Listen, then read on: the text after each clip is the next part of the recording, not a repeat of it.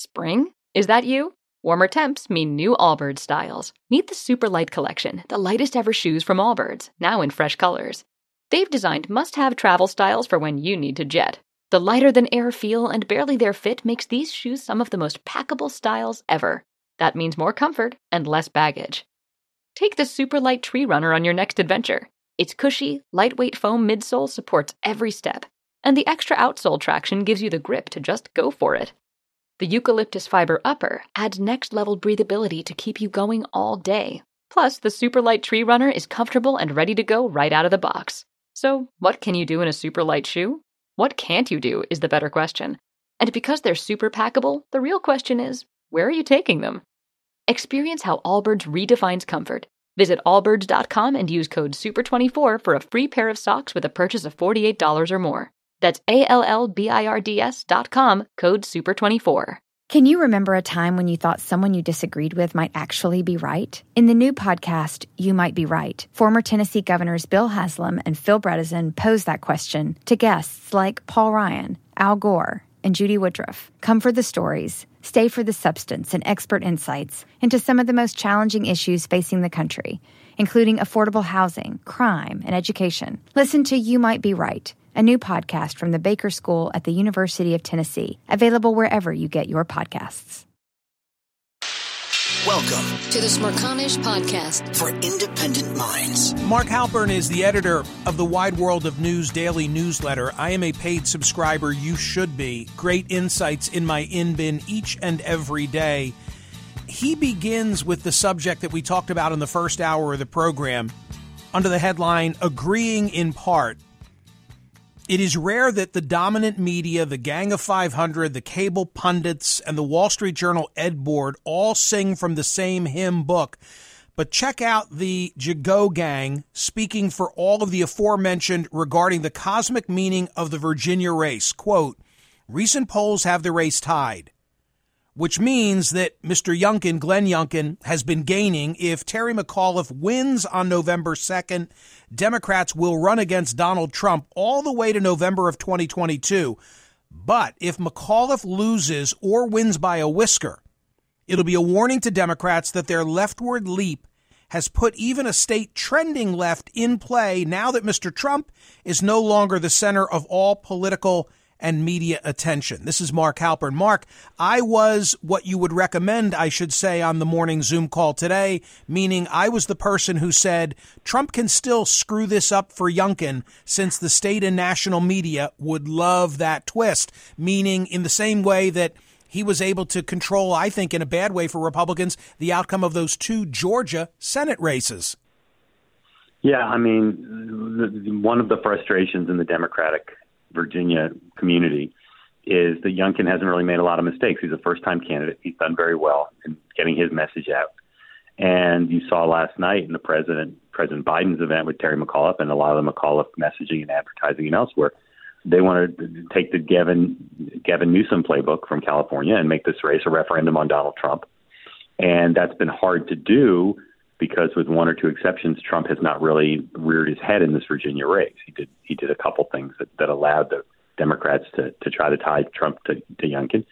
It's clear that the Biden brand, as tarnished as it now is in Virginia, is not as dangerous to the other side as the Trump brand is to Younkin. And Younkin has done a very skillful job. There'll be a lot studied by other Republicans about this race and what he's done. But one thing he's done very skillfully is inspire the MAGA crowd, inspire people who like Donald Trump in Virginia, while not being so weighed down by that part of the party that he can't win those suburban voters and some non-white voters in a way that is why Terry McAuliffe is in real danger of losing this race. I think you're onto something when you say that Trump can still screw it up for Younkin. I wonder whose job it is to say to former President Trump, please don't say, don't have any involvement in the Virginia election, knowing that Trump probably wants to lay credit for Younkin being neck and neck with McAuliffe, who was the governor of Virginia. Right. So Susie Wiles, who kind of does his politics, I suspect is at least partially in charge of trying to restrain Gulliver, tying him down. Look, the story of American politics over the next 3 years will be told as much as by anything else, and the story of the Republican Party as much as anything else, and probably more than anything else, by the question of what does Donald Trump talk about? Does he talk about the past or the future? Does he talk about issues that have broad appeal or issues that have narrow appeal? And how much does he talk about these things? And we're seeing in the next 6 days, if Trump is silent about Virginia and Younkin makes no mistakes on his own, my sense from talking to people on both sides is Younkin will win. But as you said, teeing it up, Trump could easily do something that would allow McAuliffe and his team to make this a race, again, a referendum on Trump, not a referendum on Biden. And that would obviously be much the preference of the Democrats, who right now are very frustrated at how difficult it is to land any blows against Younkin, Trump-related or otherwise. If I'm McAuliffe, I want a microphone. I don't know whether Trump is in Bedminster or whether he's back at Mar-a-Lago, but wherever he is, I want there to be a film crew and have somebody get him on tape talking about Younkin. Right. Yeah, I mean, it's just an interesting factual question. Will Trump do interviews in the next few days? Assuming he did, he'd probably be asked about the race. What I think is significant, besides what you're talking about, which is most significant, which is will Trump tilt the race against the Republican, is how Younkin has stayed on Trump's good side, stayed on the good side of MAGA supporters in Virginia for the most part, as best we can tell from the polls, without really catering there, without showing this slavish obsession to Trump, particularly on the issue of whether the election was fairly held in 2020. That skill, that capacity to have a center-right coalition that goes from MAGA all the way to suburban voters is the secret sauce for any Republican on the ballot in 2022 in a district or state that requires, more than just red votes to win.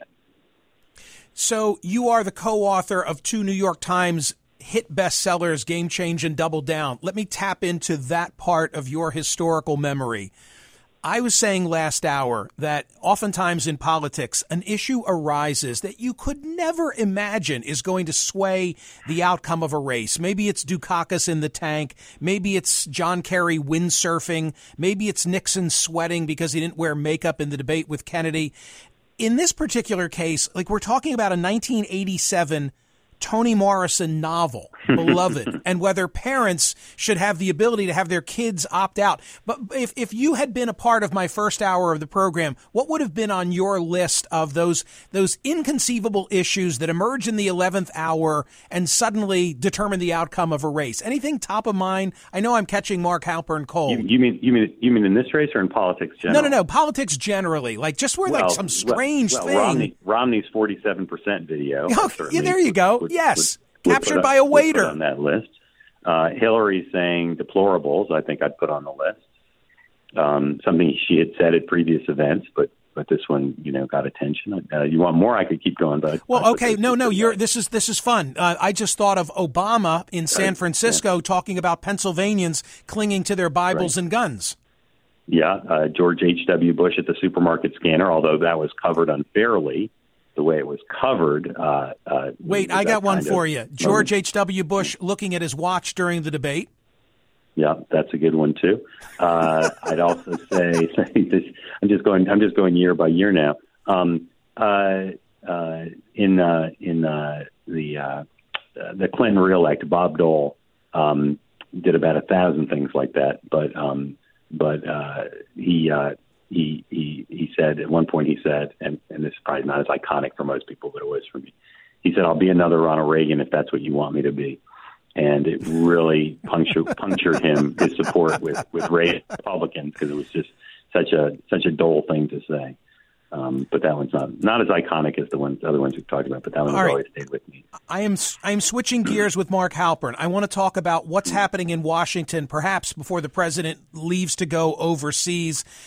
Page 1, New York Times today, Democrats urge billionaire's tax to help fund bill. I had a couple of reactions to this, Mark. I was thinking, number one, that it was a mistake. In retrospect, I think it was a mistake for Democrats to try and get so many disparate things achieved in one package. It became about the number rather than the merit of the particular issue, although I'm sure the response to that is, well, there's no other way for them to get all they're seeking to get done on the watch of Joe Biden. But I guess I'm asking you, did they reach for too much? Yeah, well, it's a great case study. If it fails, it'll be a lesson in I think marketing, because remember they talked about doing it all in one giant bill, and they broke out the infrastructure. Then they said, well, one is traditional infrastructure, and one is human infrastructure. Right. And they tried to have that as kind of the through line to describe everything in the bill, human infrastructure. Then they went back to Biden's campaign thing, Build Back Better, which I'm really curious, and I've been since they started using it, is what kind of resonance does that have for folks? It seems to kind of say, what you had in the Obama years that you liked, but better than that. It's about the pandemic. There's something to it, but again, I've not seen any polling or focus groups on it that would give me insight into how effective that is. But obviously, you have put your finger on something that lots of people have said, which is if it's seamless pudding, if it's got everything from tax increases on the wealthy to, daycare to elder care to environmental stuff to, all sorts of other things in there. They want to put immigration in there. It's difficult for the press to talk about it in any way, but as a price tag, as a top line figure. And then you see Nancy Pelosi talk about it often in terms of women, the importance of all these elements to women.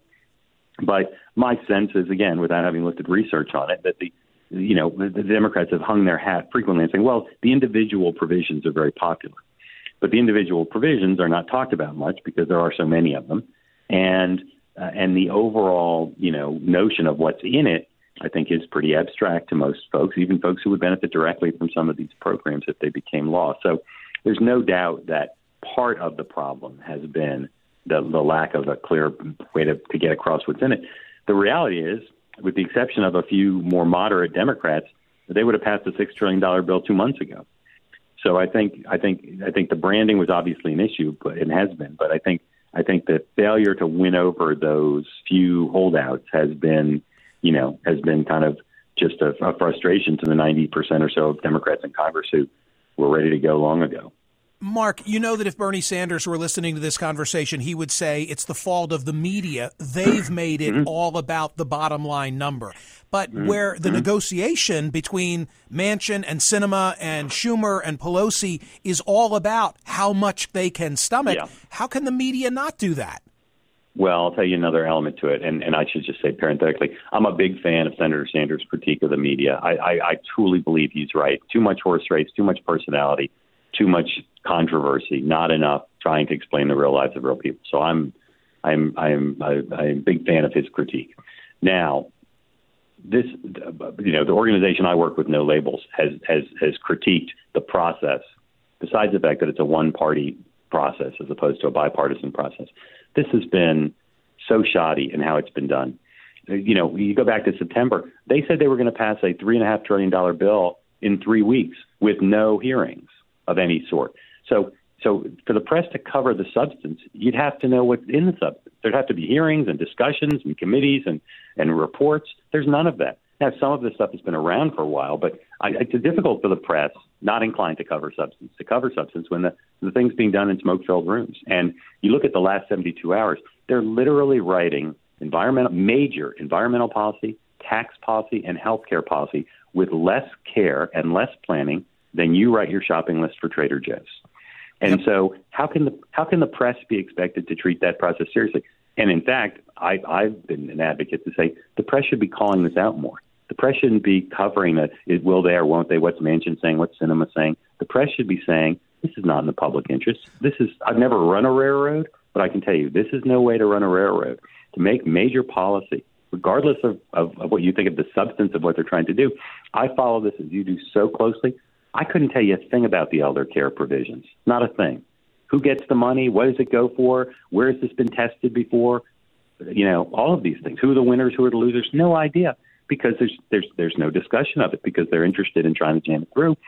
Because, as I said before, 90% of House and Senate Democrats would vote for whatever Nancy Pelosi and Chuck Schumer put before them.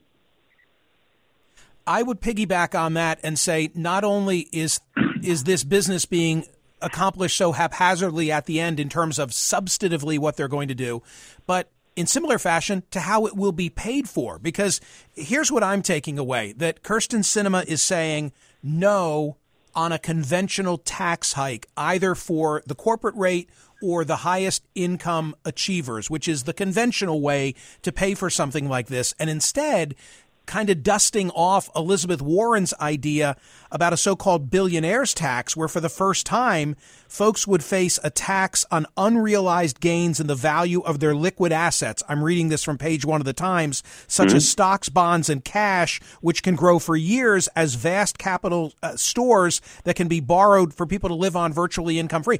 The question, though, is it constitutional? They may decide to do this in a way that's not predicated on our conventional understanding of what is income under the 16th Amendment. It may not be constitutional. And, of course, these people will spend millions, if this becomes law, both to find a new in the loophole courts and finding new loopholes. I mean, they're not going to just hand over billions because they passed an unorthodox law. This law might be a great idea. But the fact, I mean, and yes, you're right. Senator Warren has talked about it in the past. But it's just being written on the fly. And one thing that can happen here, not just with the tax provisions, but with some of the other provisions they're writing here, environment, and healthcare in particular, they could announce we've got a deal. While we're here and talking, for all we know, they're going to announce Pelosi, Schumer, White House, we have a deal. But then when they write the thing over the next 2 weeks, you could easily imagine Senator Sinema, Senator Manchin, Senator Warren, Senator whoever could read the actual language and say, no, that's not something I can go for. And as you know, your listeners know, they lose, one senator or 4 members of the House, thing doesn't pass. So this is no way to run a railroad, as I said, and the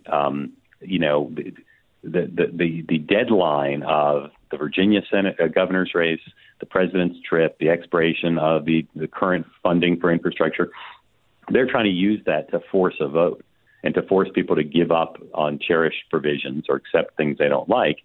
I've never thought that was going to be a strong enough hammer. I never thought that would focus the party enough so people would say, yeah, I don't love everything in here, but I'm going to vote for it.